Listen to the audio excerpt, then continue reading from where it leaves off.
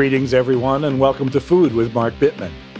This episode features my intense, dense, compelling interview with Secretary of Agriculture Tom Vilsack, followed by a quick chat with my friend Ricardo Salvador, who helped me parse that complicated conversation. I believe it's an interesting package, and I think you will too.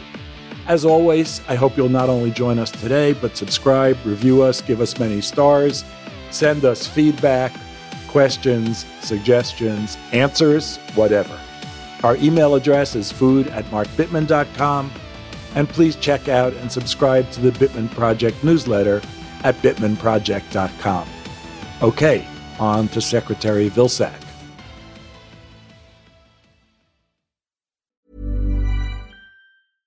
Imagine the softest sheets you've ever felt. Now imagine them getting even softer over time. That's what you'll feel with Boll & Branch's organic cotton sheets. In a recent customer survey, 96% replied that Boll & Branch sheets get softer with every wash. Start getting your best night's sleep in these sheets that get softer and softer for years to come. Try their sheets with a 30-night guarantee. Plus, get 15% off your first order at bollandbranch.com. Code BUTTERY. Exclusions apply. See site for details. Hey, I'm Ryan Reynolds. Recently, I asked Mint Mobile's legal team if big wireless companies are allowed to raise prices due to inflation. They said yes. And then when I asked if raising prices technically violates those onerous two-year contracts, they said, "What the f*** are you talking about, you insane Hollywood ass?" So to recap, we're cutting the price of Mint Unlimited from $30 a month to just $15 a month. Give it a try at mintmobile.com/switch. $45 up front for 3 months plus taxes and fees. Promo rate for new customers for limited time. Unlimited more than 40 gigabytes per month. Slows full terms at mintmobile.com. Have you ever bought something, owned something that really inspired you to up your game? A tennis racket, a new pair of running shoes, a new piece of cooking equipment that made you just want to cook your brains out? I know that when I first started cooking on induction burners, I just couldn't stop. It was so much fun. When we own exceptional things, they inspire us to do exceptional things. The all-new Lexus GX has an exceptional capability that will have you seeing possibilities you never knew existed. Its advanced technology and luxurious interior mean that wherever you go, you'll never go without. Some of the features that are available on this car include dynamic sky panorama glass roof, front row massaging seats, you know you want that. Available 33-inch all-terrain tires, which you will want when you check out the multi-terrain Select. These are really great features, the kind of features that will make you proud and happy to own a Lexus GX. Live up to the all-new Lexus GX, luxury beyond limits. Experience amazing at your Lexus dealer. We're all drinking more water these days, and we're all concerned that we're drinking safe, clean, unpolluted water. Yet, according to our friends at the Environmental Working Group, 3 out of 4 homes in the United States have harmful contaminants in their tap water. That's why it's worth checking out AquaTrue. AquaTrue purifiers use a 4-stage reverse osmosis purification process, and their countertop purifiers work with no installation or plumbing. They remove 15 times more contaminants than ordinary pitcher filters and are specifically designed to combat chemicals like PFAS, those forever chemicals, in your water supply. PFAS, by the way, is found in almost 45% of U.S. tap water. AquaTrue has water purifiers to fit every type of home, from installation-free countertop purifiers to higher capacity under-sink options. Their proprietary purification technology is independently tested to remove over 80 of the most harmful contaminants, including chlorine, fluoride, arsenic, PFAS, nitrates, and many, many others. The filters are affordable and long-lasting, and they do not need changing every 2 or 3 months like so many others. They last from 6 months to up to 2 years. Just one set of filters from their classic purifier makes the equivalent of 4,500 bottles of water, less than 3 cents a bottle. Plus, you won't be buying bottled water, and it'll save the environment from tons of single-use plastic waste. AquaTrue comes with a 30-day money-back guarantee and makes a great gift. Today, listeners to Food with Mark Bittman receive 20% off any AquaTrue purifier. Just go to aquatrue.com, that's AQUATRU.com, and enter code Bittman at checkout. For 20% off any AquaTrue water purifier, go to aquatrue.com and use the promo code BITTMAN, BITTMAN.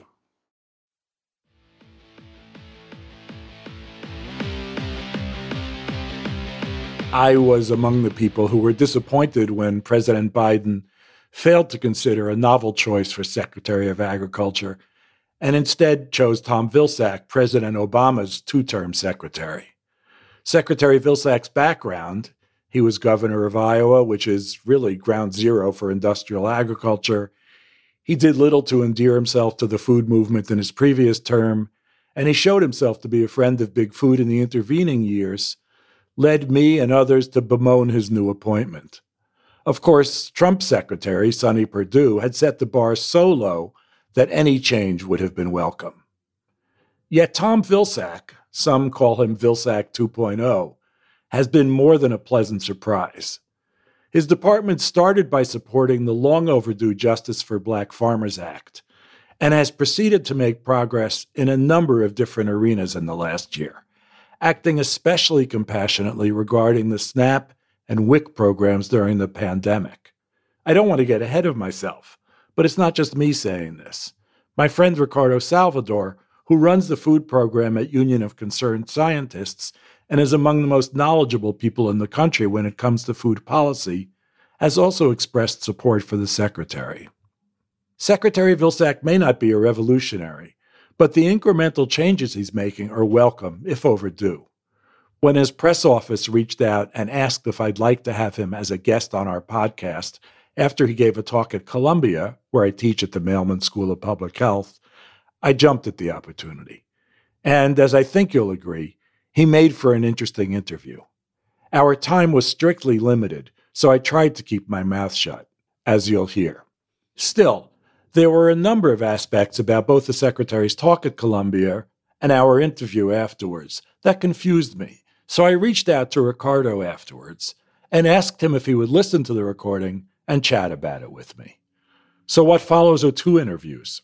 The first with Secretary of Agriculture Thomas Vilsack, the second with Director of the Food and Environment Program at the Union of Concerned Scientists, Ricardo Salvador. Thanks for listening. Mr. Secretary, thank you for joining us on Food with Mark Bittman. You bet. Glad to be with you, Mark. A sort of general question to start. It didn't take COVID for those of us who were paying attention to know that people with less money often had trouble buying good food, and it didn't take COVID to recognize that people with chronic diseases like diabetes and high blood pressure were more susceptible to becoming seriously ill when they contract a powerful virus.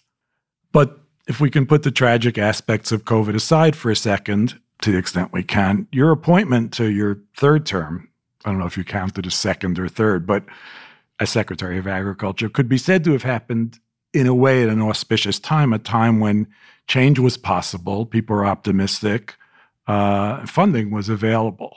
Could you just briefly describe some of the accomplishments and why they're significant that the department's made, that you've made in the course of the last year? Well, as you say, were some people that fully understood the challenges that we face with reference to diet-related diseases and the cost, both in terms of human life and in terms of economic loss. But I think the pandemic put a finer point on it. With empty store shelves, with long lines at food banks, I think the awareness of the general public was elevated to the point where we were able then, in the American Rescue Plan, to encourage Congress, with President Biden's leadership, to put resources into that bill that would give us the capacity to begin doing some very important and different things. It also, I think, gave us the encouragement and the impetus to take a look at our existing nutrition programs to decide whether or not they needed to be changed. We saw with the pandemic an increase in SNAP benefits, but we knew a cliff was coming.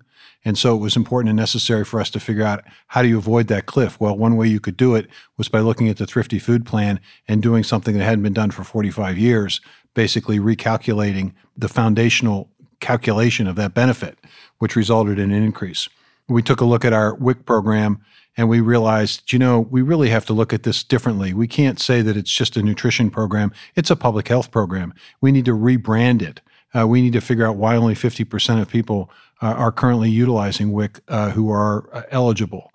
We need to figure out ways in which we can begin the transition with schools that have faced such an incredibly difficult time. How can we help them during supply chain disruption with additional resources, allowing them eventually to transition back to that day when they were providing the healthiest meal available for kids because of nutrition standards? So I think the elevated awareness of food and the significance and importance of it gave us some flexibility and freedom with the resources from the American Rescue Plan. That combination, I think, drove us to think differently about things, and I think that different thinking has continued.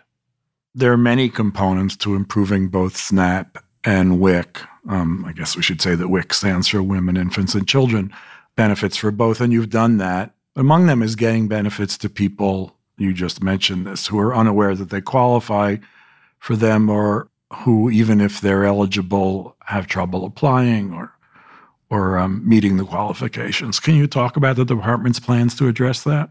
Well, let's talk with SNAP because it's a slightly different situation because SNAP is administered by states.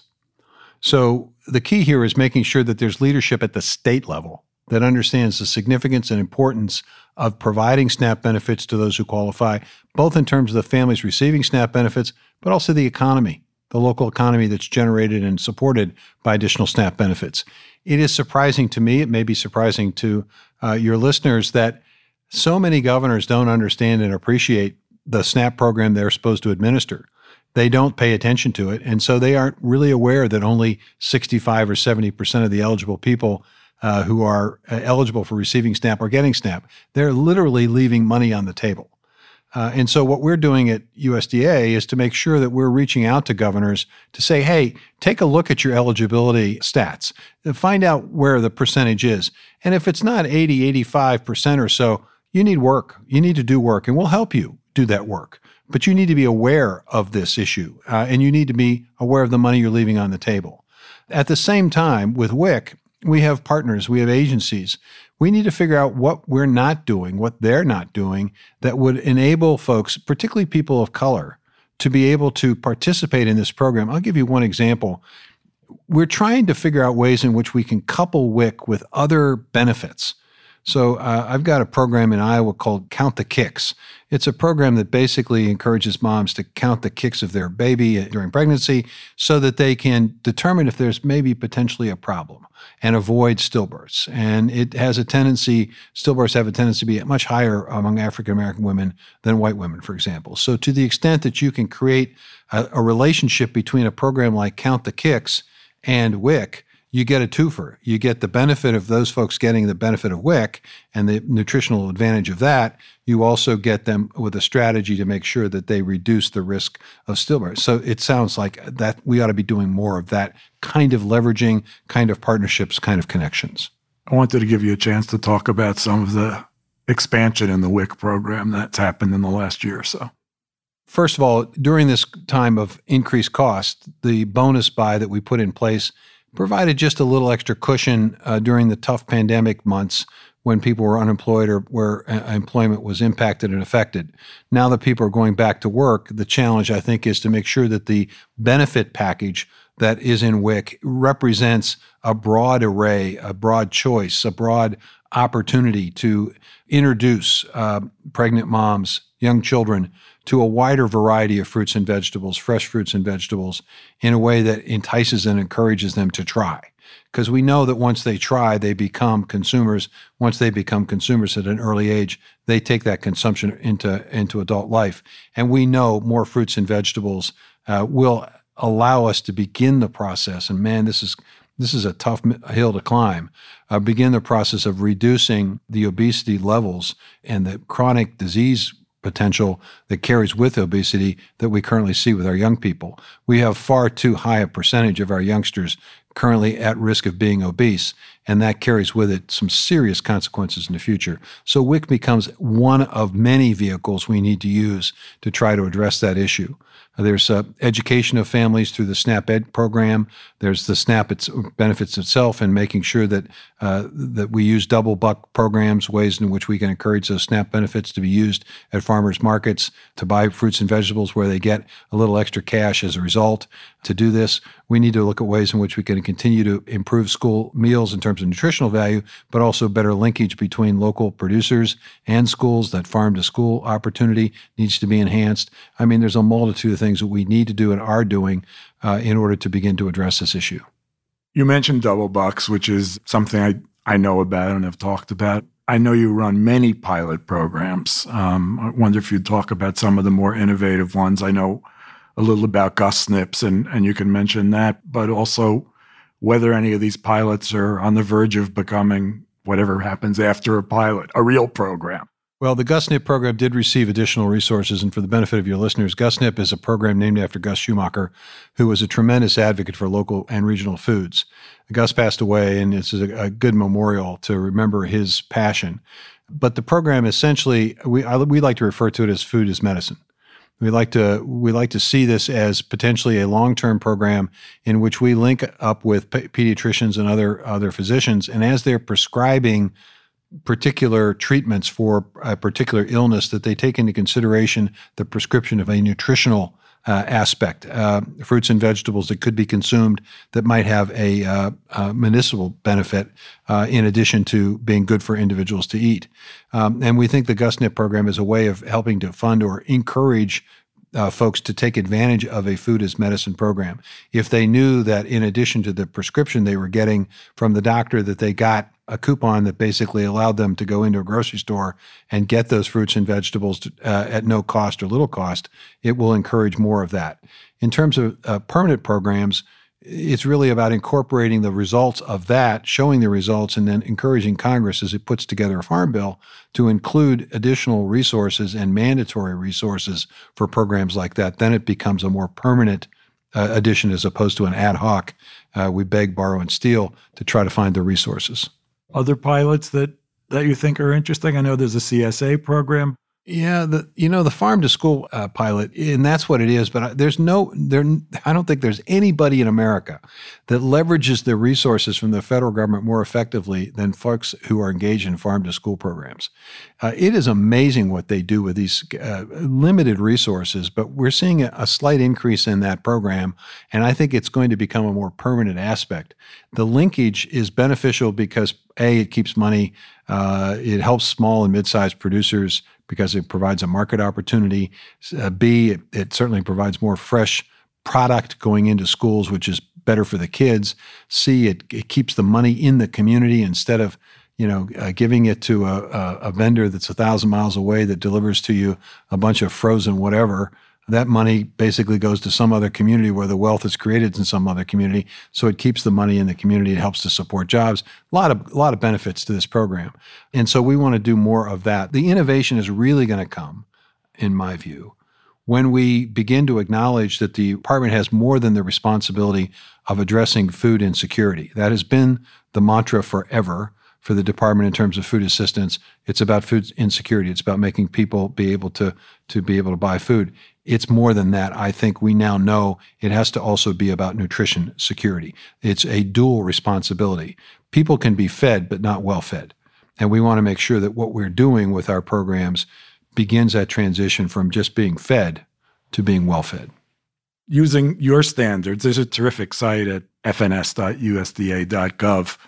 the Healthy Eating Index. So using standards that we find on that site, a minority, you could call it a super minority of Americans eat adequate amounts of fruit, vegetables, whole grains, and legumes. In some of those categories, adequate consumption by your definition is under 10%. And by yours, you mean the USDA's? Yeah. Okay, I don't mean your person. Sorry. Ours in a way. And by the same standards, a majority of people eat too many refined grains, sugar, sodium, and saturated fats. So everything is topsy-turvy. It's sort of the opposite picture we'd like to see. It's a frightening picture. So kudos to you for trying to address the inadequacy of our diets when it comes to eating enough of the right foods. But the other side of the coin is that we have to limit the amount of ultra-processed food in the American diet. An estimated 60% of calories in our food supply come from ultra-processed foods. And yet, in the printed material you distributed this week and in your talk today at Columbia, you don't talk about ultra-processed food, not directly. But it's ultra-processed food that's the biggest threat to public health, and you do discuss that threat. So in my opinion, this is something we've discussed, sort of. In my opinion, radical steps are needed to change the food supply. And that means, among other things, addressing the kind of farming that we support. If we grow mostly corn and soybeans, and corn and soybeans are being used primarily to produce junk food and to feed industrially raised animals, it would arguably be better to support the kind of farming that produces the food you want people to eat. So, long-winded introduction, sorry, but your thoughts on that? Well, a couple of things. I mean, first of all, I think the most appropriate way of addressing the role of ultra-processed foods in the diets of Americans might be as we begin the process of preparing for our dietary guideline discussion that starts for 2025. It starts with a series of questions that need to be posed to a series of experts, and the series of experts take a look at the research. The research then is disclosed, and there's a conversation and discussion about that, and then from that, a set of recommendations are formed. And I think that, I think it is important to ask the question. And so hopefully, while the Health and Human Services basically is the main lead agency for this iteration of the dietary guidelines, we do have a role to play at USDA, and hopefully we're able to inject that conversation. It will not be without controversy, but that's okay. That's okay. We need to ask the question, and we need to find out what the research tells us. When I started this job again, I was struck by an ERS report that came out that showed that 89.6% of American farms do not generate the majority of farm income for the families that farm them, which is another way of saying that if you're a small or mid-sized farming operation, you have to have 2 or 3 jobs, which is another way of saying good luck with trying to convince the next generation that that's a life they want to lead. Most farmers are not full-time farmers. Right, which, they may be full-time farmers, but they may also be full-time something else, right?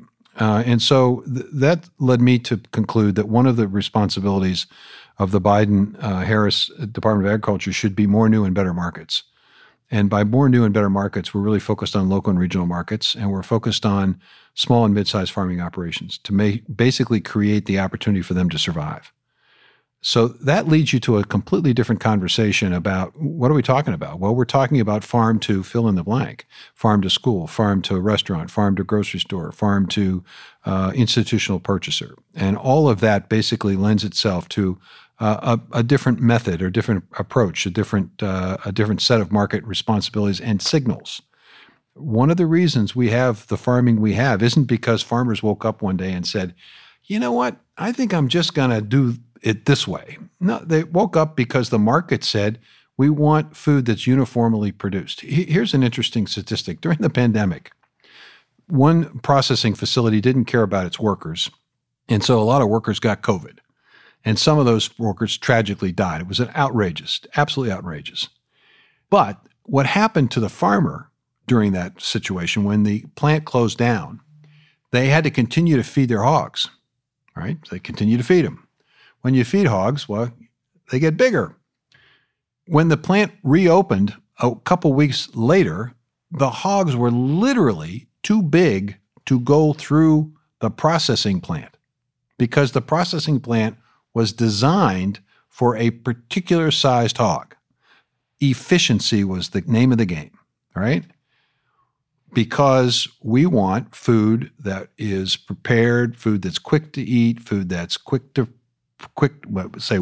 majority of Americans, figure that they don't think about it, right? They want to be something quick. They want to be able to go home, put something in the microwave and feed the family, or they want to drive through and pick up a bag and start chomping as they're driving. So the farmers responded to the market. So the question is, how do you change all of that? Well, you change the market dynamics. You create more new and better markets. You create local and regional markets. You create local processing facilities that speak to the local producer, that provide the local producer competition for where they sell their livestock, that allow them to go in the grocery store and say, you consumer, you got a choice. You have a choice of this locally produced pork chop that was produced in this way, or you have maybe a less expensive pork chop over here, maybe. But you know what? the money that you spend over here stays in the community. The money you spend here goes who knows where. So I think part of the strategy here is to create more new and better markets. The second aspect of it is to say to farmers, look, guys, only 10% of you are making it, in a sense, right? So why is that? Well, because you only got two ways to make money. You grow your crop and sell it, or you grow your crop and feed it, and then you sell the livestock. Those are the only two ways that you're making money. Well, how about if you could make money with climate-smart agricultural practices?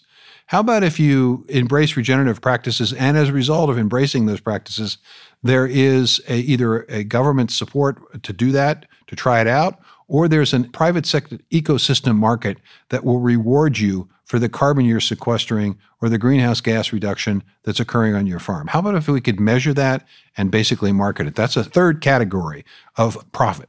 Well, the last time I was in Iowa, which is a state I quite like, actually, a lot of farmers were saying, if the infrastructure were different, then I could grow different things. And that's kind of what you're touching on when you're talking about the local economy. Again, these guys don't wake up thinking this is the way I'm going to farm. They say, what's the market telling me? The market says we want a pig, the hog that's this size. Why do we want that? Because we're producing McRibs. Why are we producing McRibs? Because, Mark and Tom want to drive by maybe not Mark. That's the reality. So, instead of castigating the producer, as we sometimes do, understanding what drives all of this, and that's how you affect the change. And the change kind of starts with consumers. And consumers are sending a message now. And that's why farmers, 10 years ago, when we talked about climate, oh my God, what are you talking about? No, I don't want to talk about that. Now, we will likely have, I think, 100 or more applications for the $1 billion fund that we set up to support climate-smart agricultural practices and to create what we like to refer to at the department as climate-smart commodities that are grown in a climate-smart way. We think ththere are going to maybe hundreds of applications for those resources because farmers now get it. Why do they get it? Because consumers are saying, I want to know how that was produced. I want it sustainably produced. Not just consumers here, everywhere. You said at your talk before that you were constantly looking for a simpler way to explain my plate. You confessed to being confused by the food pyramid. Food pyramid, yeah. And to help people figure out what a good diet is. And as part of my free consultancy service, I don't think it takes an app. I don't think it takes Alexa. I don't think it even takes a graphic. I think it takes a sentence. And this is my sentence. Eat more plants. We know what those are. Fruits, vegetables, nuts, legumes, whole grains. Eat them in as close to natural form as possible. Eat fewer ultra-processed foods and eat fewer animal products. That's a good diet. That's a paragraph. Well, semi-paragraph. I can show you it's only 3 lines. It's a paragraph. All of that may very well be true, but there are factors that go into the decision that people are making about what they eat, right? One factor is the availability of all of that. One factor is the cost of all of that. And what we're trying to address with our focus on nutrition security is to begin having a conversation about all of that, right? And, the reality is Americans have sent the message again to the market, we really don't like high food prices.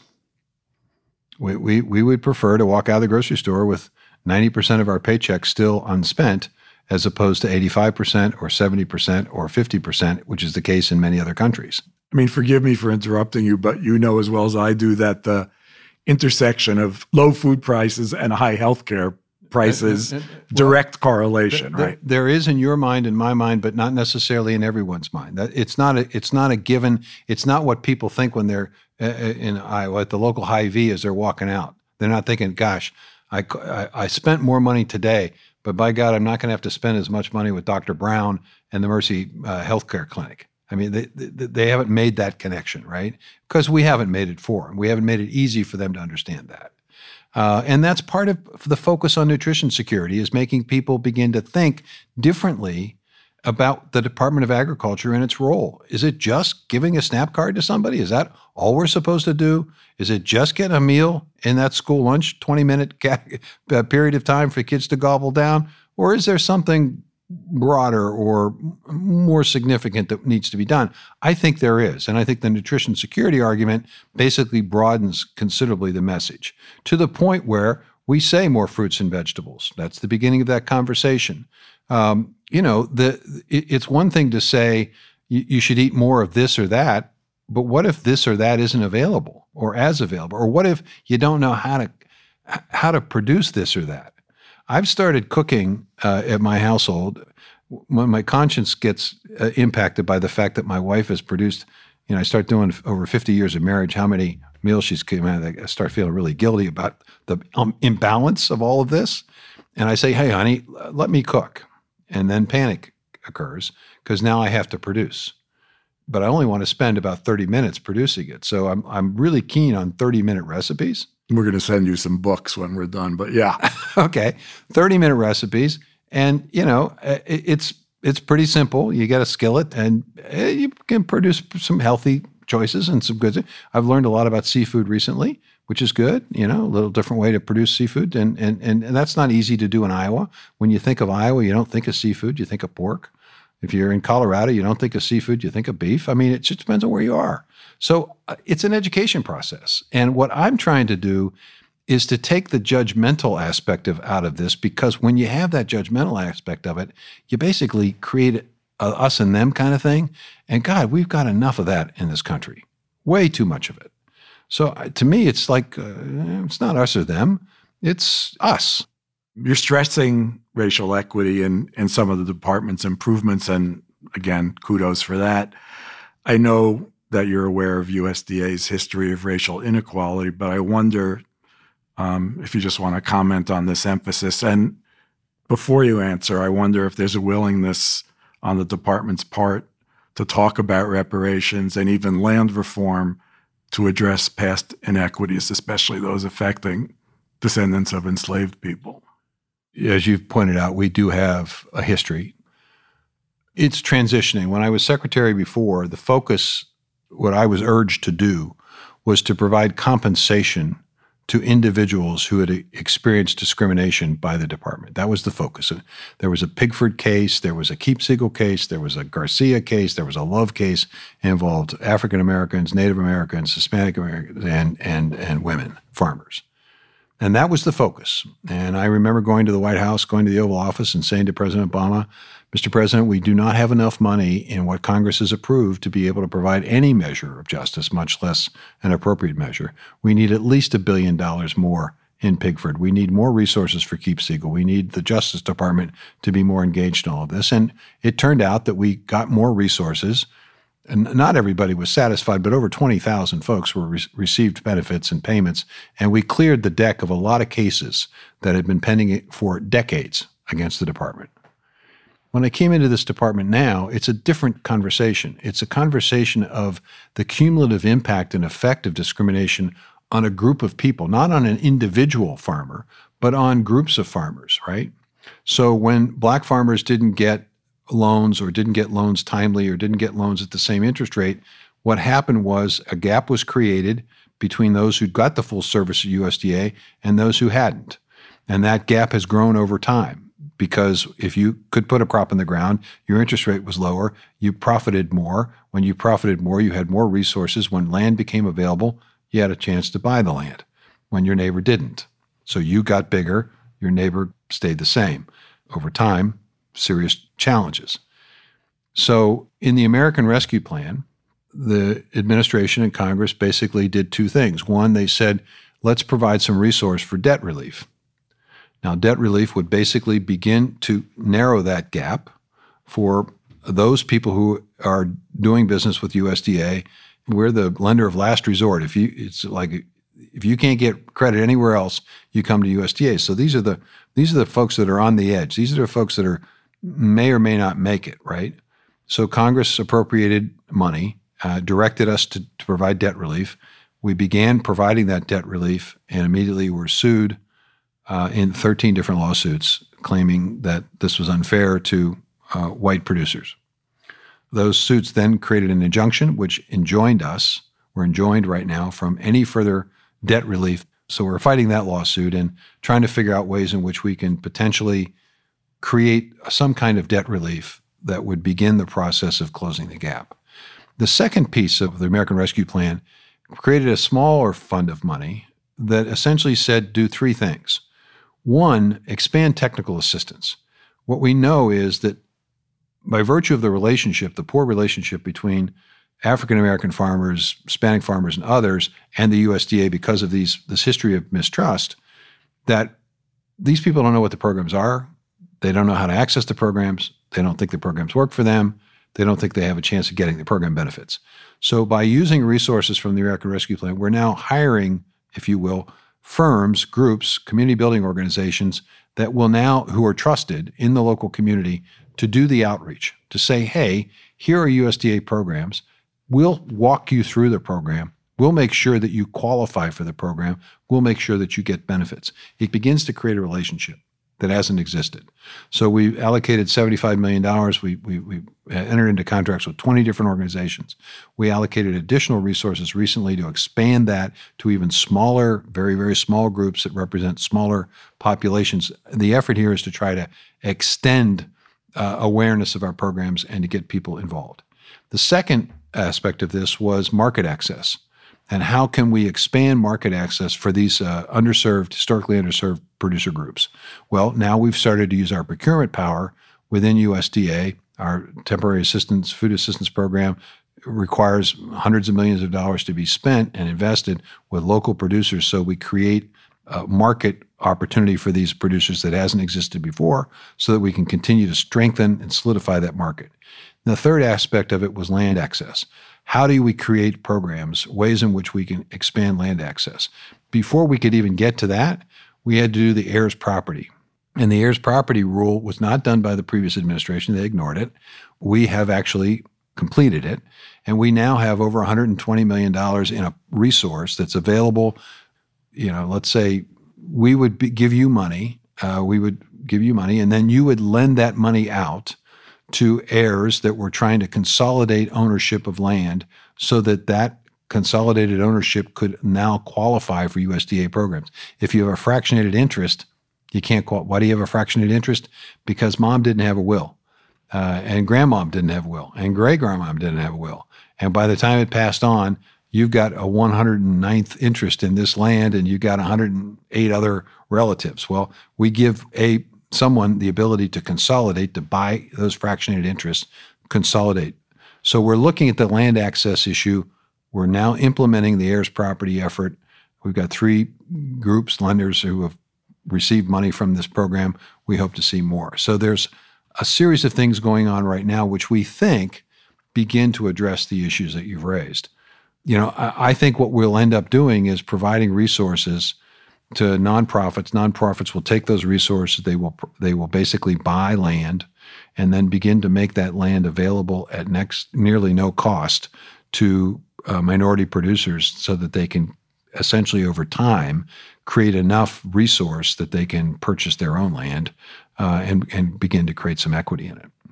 Thank you for that answer, and thank you for your time. I'll reduce my number of frivolous questions to one, which is something we ask everyone, which is, what did you eat for dinner last night? Did you cook? No, Mr. I didn't Secretary? cook. In order to get here, we had to catch a flight. I was delayed because I was at the White House at a cancer moonshot cabinet meeting, which agriculture is part of, started by the First Lady, but the president stopped in and made an impassionate speech about cancer and the need to contain it and eradicate it.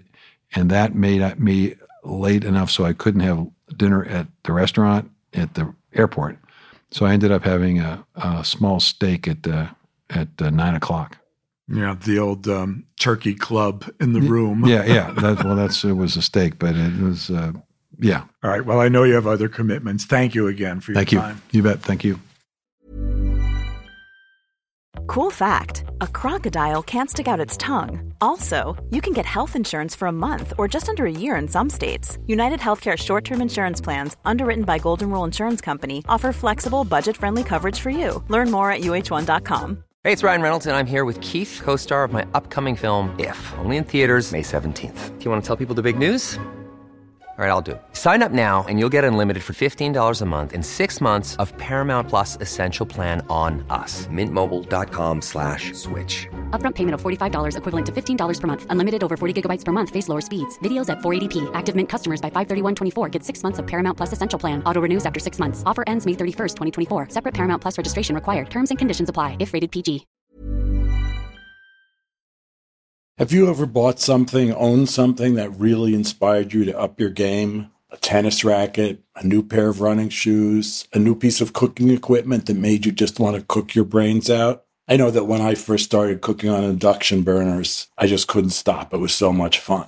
When we own exceptional things, they inspire us to do exceptional things. The all-new Lexus GX has an exceptional capability that will have you seeing possibilities you never knew existed.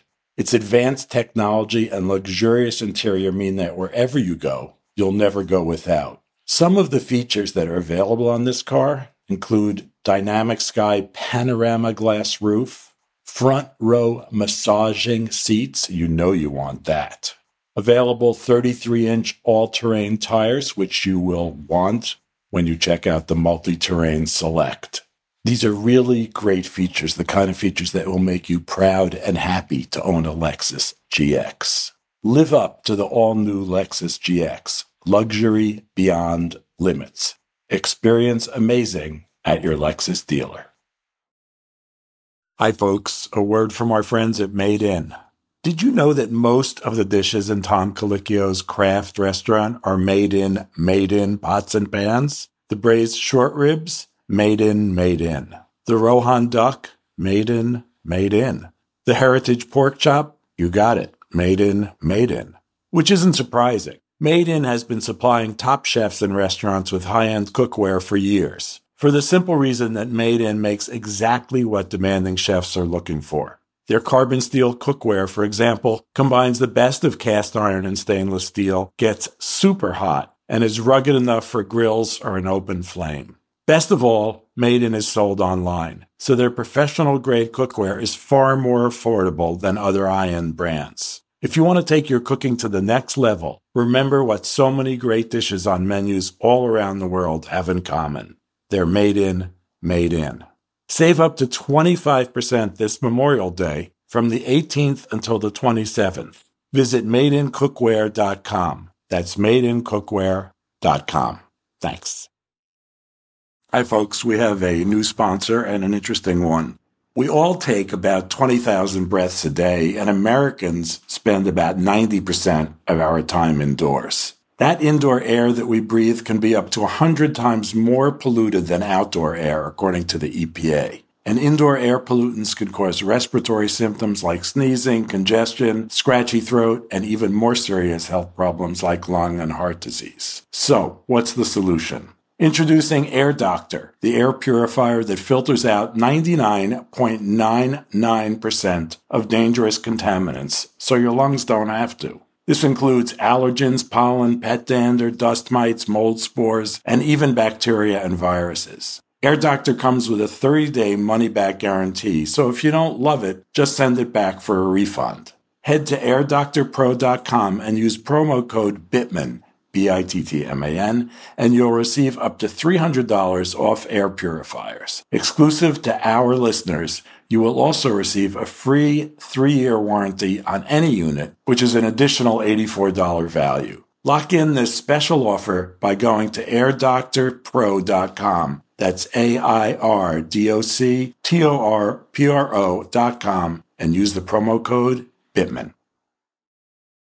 We're all drinking more water these days, and we're all concerned that we're drinking safe, clean, unpolluted water. Yet, according to our friends at the Environmental Working Group, 3 out of 4 homes in the United States have harmful contaminants in their tap water. That's why it's worth checking out AquaTrue. AquaTrue purifiers use a 4-stage reverse osmosis purification process, and their countertop purifiers work with no installation or plumbing. They remove 15 times more contaminants than ordinary pitcher filters and are specifically designed to combat chemicals like PFAS, those forever chemicals, in your water supply. PFAS, by the way, is found in almost 45% of U.S. tap water.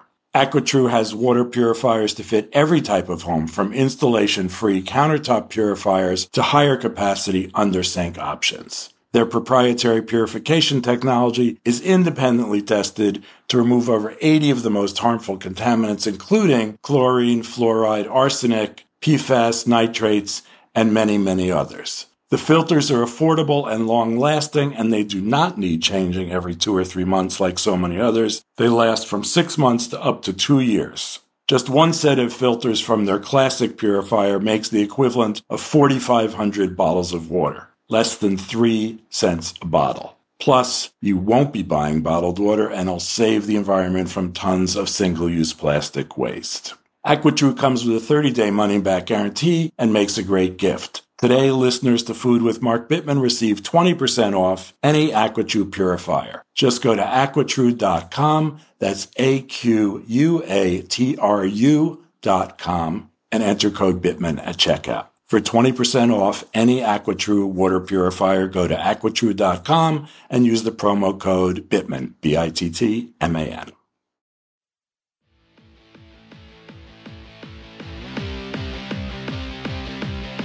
I'm here with my friend, my mentor, my advisor, my brother from another mother, Ricardo Salvador, who is head of the Food and Environment Program at the Union of Concerned Scientists and knows as much about food and food policy as anyone in this country. And I wanted to talk with Ricardo about this conversation with Tom Vilsack.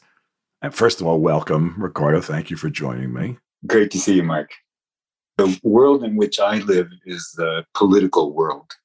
And Secretary Vilsack is showing up as a much different secretary than he was in his first term, and is also doing a lot of the things that the food movement has been asking of the USDA for many, many years. It isn't just that he's doing new things, it's also that across the administration, he's populated that department with a lot of people that are very knowledgeable about the kinds of reforms that we want to see. In fact, many of them are actually members of our community that have been recruited into the USDA. So our community is basically those that want to see a food system that is fairer, that actually supports sustainable production of our food, and that actually recognizes many of the things that were done wrong in the past and have better ideas that they want to implement. So these people are now inside the department. And it means that as we see the department roll out programs, whereas in the past, many of us were relegated to essentially being critics, in the peanut gallery, now we have direct access to this department at all kinds of different levels, including the secretary, who's been very receptive to critiques about what the department is doing. So we have the opportunity to refine things that the department is doing. What I mean when I say that where I sit is in the political world, is that I can put myself in the secretary's position and very easily imagine all of the different people that are pressuring him to do things that they would like to see.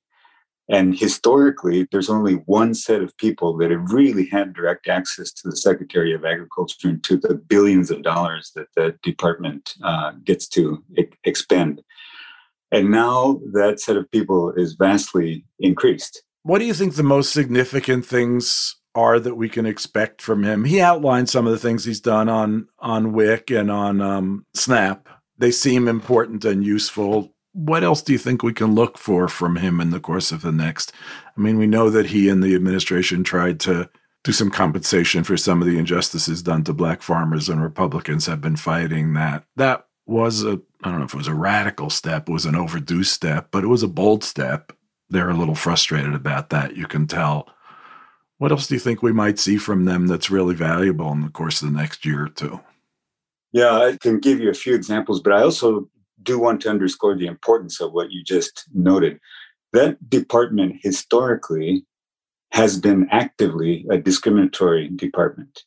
That department is responsible directly for the displacement of generation of African-American farmers, women, Native American farmers, and sanctioning the exploitative agricultural system that we have. Their role was essentially to support a very small set of people that own the factors of production and agriculture.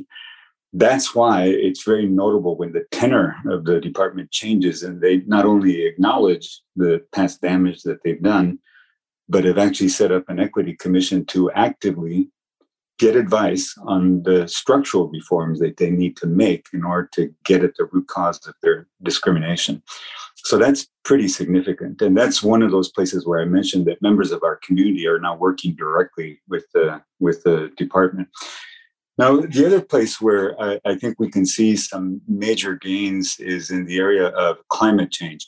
Now, they're a long way from doing the things that I think would really be significant. But we're talking now about a Department of Agriculture that acknowledges that climate change is real, that humans have caused climate change, and that there are things that humans, and specifically those of us engaged in agriculture and in food, can do to reverse climate. They could have done some really dumb things as they came into this administration and basically just followed the pattern of coming up with yet another label for sending money to the same people in agriculture. And this time the label would have been climate change. So they could have just said that they were going to pay out money to farmers that already receive support from the department, but this time under the guise of getting them to adopt, quote, climate-friendly practices.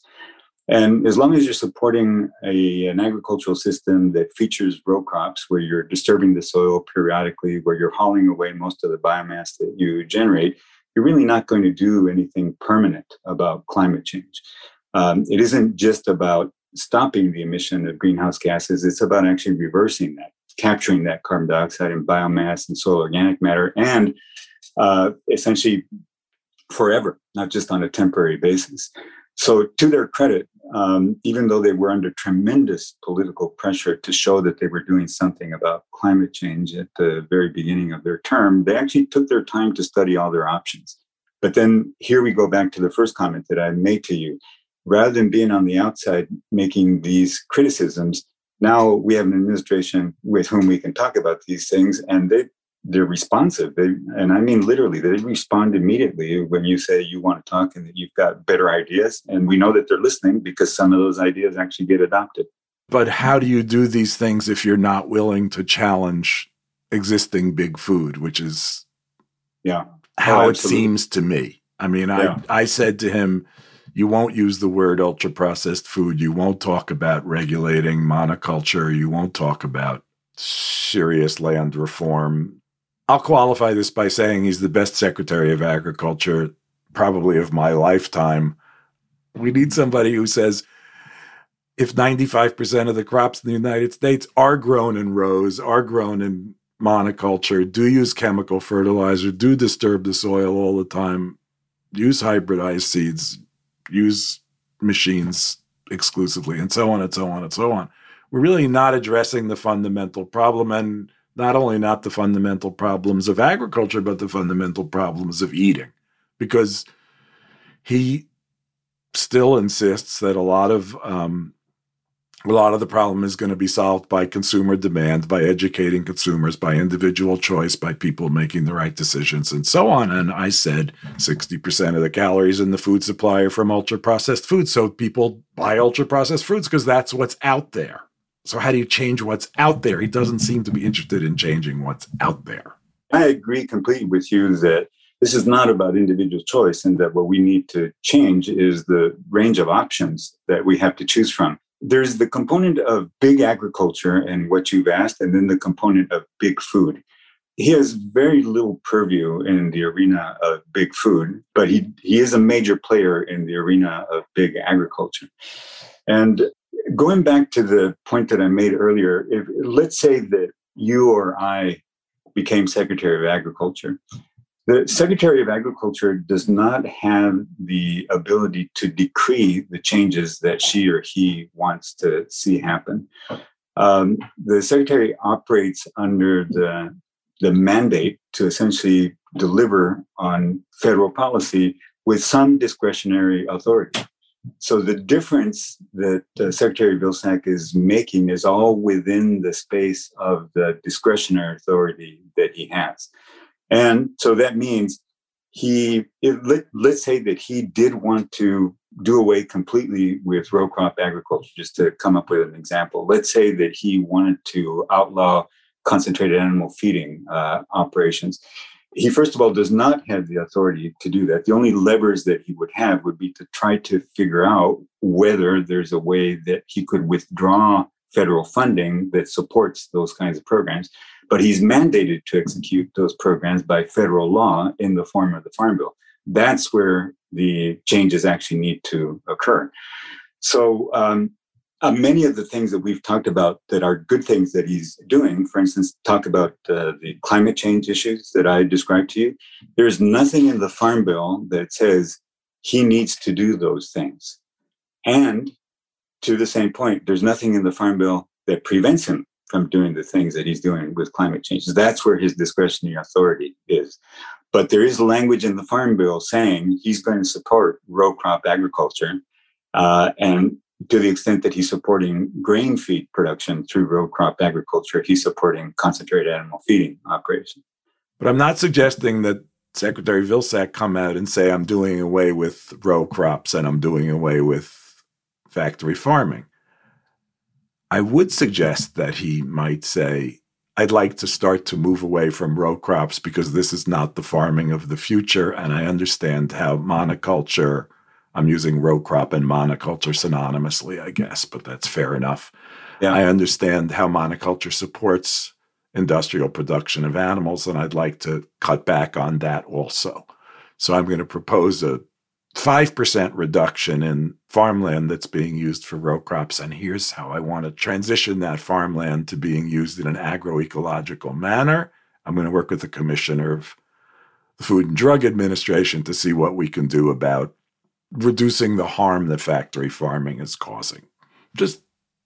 That's moderate. That's not radical stuff, but that's a step in the right direction. And I wish I could hear that from him. I wish I could hear those kinds of things from him. So first of all, we agree completely on that. And that actually is happening. And so here's the thing. This department is a huge, huge department. It is doing so many things that even those of us whose business it is to track what they're doing have to work really hard to see and then understand all of the programs that they're modifying, the new things that they're doing. So while there is no official support, say, for agroecology, they have invested significantly more in supporting organic agriculture in lots of different ways. So that means identifying who organic farmers are and providing greater technical assistance, all the way to investing more money in research into organic agriculture. There is land that is in row crop agriculture that should not be, and the department has programs to encourage that land actually be put into conservation uses. And he's also been pretty clear when he's been asked about opportunist programs, say in response to the Ukraine war, that would pay farmers ostensibly to compensate for the loss of production in Ukraine by converting some of that land that shouldn't be in agricultural production at all, ostensibly again, to produce wheat. He's been pretty clear and as bold as the Secretary of Agriculture can be in saying that it wouldn't be wise to do, that it wouldn't be good to turn back the benefits that have been invested in that conservation land. So many of the things that either are happening or are beginning to happen, and what I see is that department, for understandable reasons, and also the Secretary, because he's been there before and he was a different person he was than when he was there before, is basically laboring under the impression that it's the same Department of Agriculture and that it's the same Secretary. So don't get me wrong, there are things that definitely need to be critiqued and where pressure needs to be applied, but we also need to guard against putting them in a situation where they can't win for losing. They're doing many of the things that we've been asking them to do forever. And so you just need to be in a position to see them. And as I've mentioned before, it's our job to do that. So we're saying that, but it may not be visible to other folks. When it comes to these things, could be that if I don't see it, very few people do. I'm paying attention. If land is not good for farming and it's being put into conservation, I see that as a positive thing as well. But, at the same time, what we want is land that's good for farming to be used for farming well, instead of just saying, oh, we're going to take the worst land for row cropping and put it in conservation.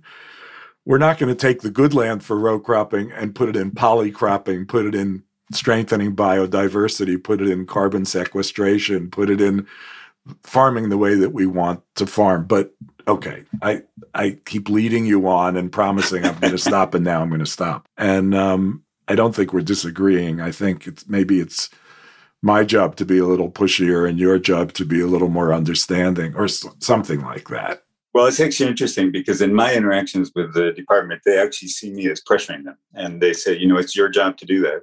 We understand that. Let me just add one last thing, because you mentioned something that I didn't address, which is that something that you would like to see as a secretary that more actively resists the pressure of big ag. And that is a difficult political position for any cabinet secretary to be in.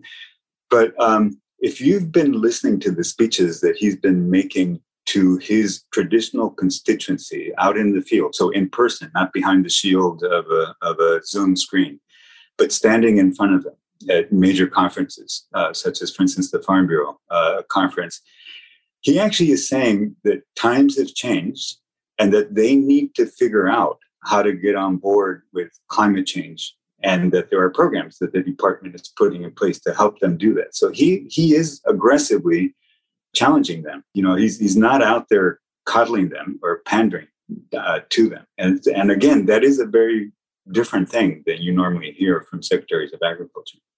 Yeah, he's certainly different than he was 10 years ago. That's clear. And he says he's going to start cooking, which is kind of great. Yeah, he could have no one better to help him with that, Mark.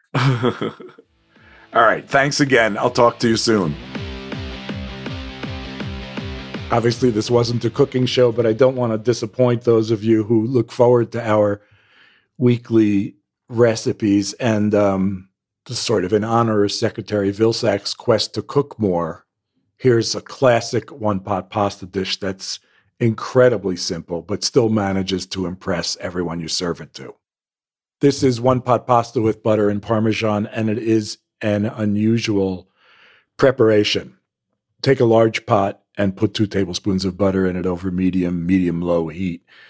And when the butter melts and foams, add a small onion or a large shallot chopped up and cook until that softens, say 3 minutes or whatever. Then add a pound of any pasta. I think it's easier to work with cut pasta for this, rigatoni or penne, but you can use long pasta. It will work. Raise the heat a little bit and cook, stirring until the pasta is glossy, coated with fat, and smells a little toasty. This will just take a minute or two. Add some salt and pepper, and then a half a cup of dry white wine or water, and let that bubble away as you are beginning to sense this is cooking pasta as if it were risotto. And then just add half a cup of water or so at a time, stirring after each addition. When the liquid's absorbed, add more water. The noodles should not get too soupy, and you should not let this dry out. You should certainly not let it stick. Keep the heat to medium or medium-high, stir frequently, and keep adding water as necessary. About 10 minutes after you've started, you should start. The pasta will soften. You'll see that happen, and you can begin tasting it. When it's tender but still has a little resistance, and this could take well longer than 10 minutes, even 15, it's ready. So stir in another couple tablespoons of butter, about a cup of grated Parmesan, a little more water if necessary to produce a kind of sauce that coats the noodles, taste and adjust seasoning, and serve that right away. That's about as basic as it gets, and about as good as it gets, too. I'd like to thank Secretary Tom Vilsack and Ricardo Salvador for their time, and remind you all that we'd love your feedback at food@markbittman.com. Thanks also to Kate Bittman, Catherine Lowe, Davis Lloyd, and the people who helped on this episode, including Jen Lee, Joe Rena Ferry, and in particular, Kate Waters. Our theme music is All the Hurts by Moby. Remember, you can find us on bitmanproject.com, and it will be great if you subscribe to that as well as to this podcast. In any case, check us out next week when we'll have someone great. See you soon.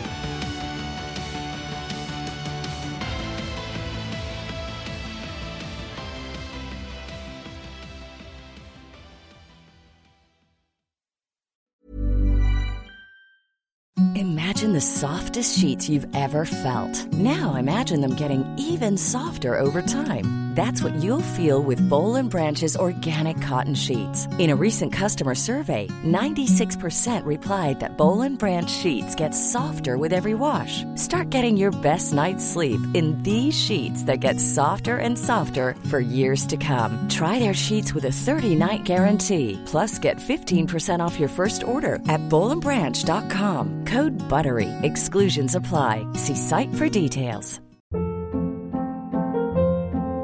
Hold up. What was that? Boring. No flavor. That was as bad as those leftovers you ate all week. Keke Palmer here, and it's time to say hello to something fresh and guilt-free. Hello Fresh. Jazz up dinner with pecan-crusted chicken or garlic butter shrimp scampi. Now that's music to my mouth. Hello Fresh. Let's get this dinner party started. Discover all the delicious possibilities at hellofresh.com. Imagine the softest sheets you've ever felt. Now imagine them getting even softer over time. That's what you'll feel with Boll & Branch's organic cotton sheets. In a recent customer survey, 96% replied that Boll & Branch sheets get softer with every wash. Start getting your best night's sleep in these sheets that get softer and softer for years to come. Try their sheets with a 30-night guarantee. Plus, get 15% off your first order at bollandbranch.com. Code BUTTERY. Exclusions apply. See site for details.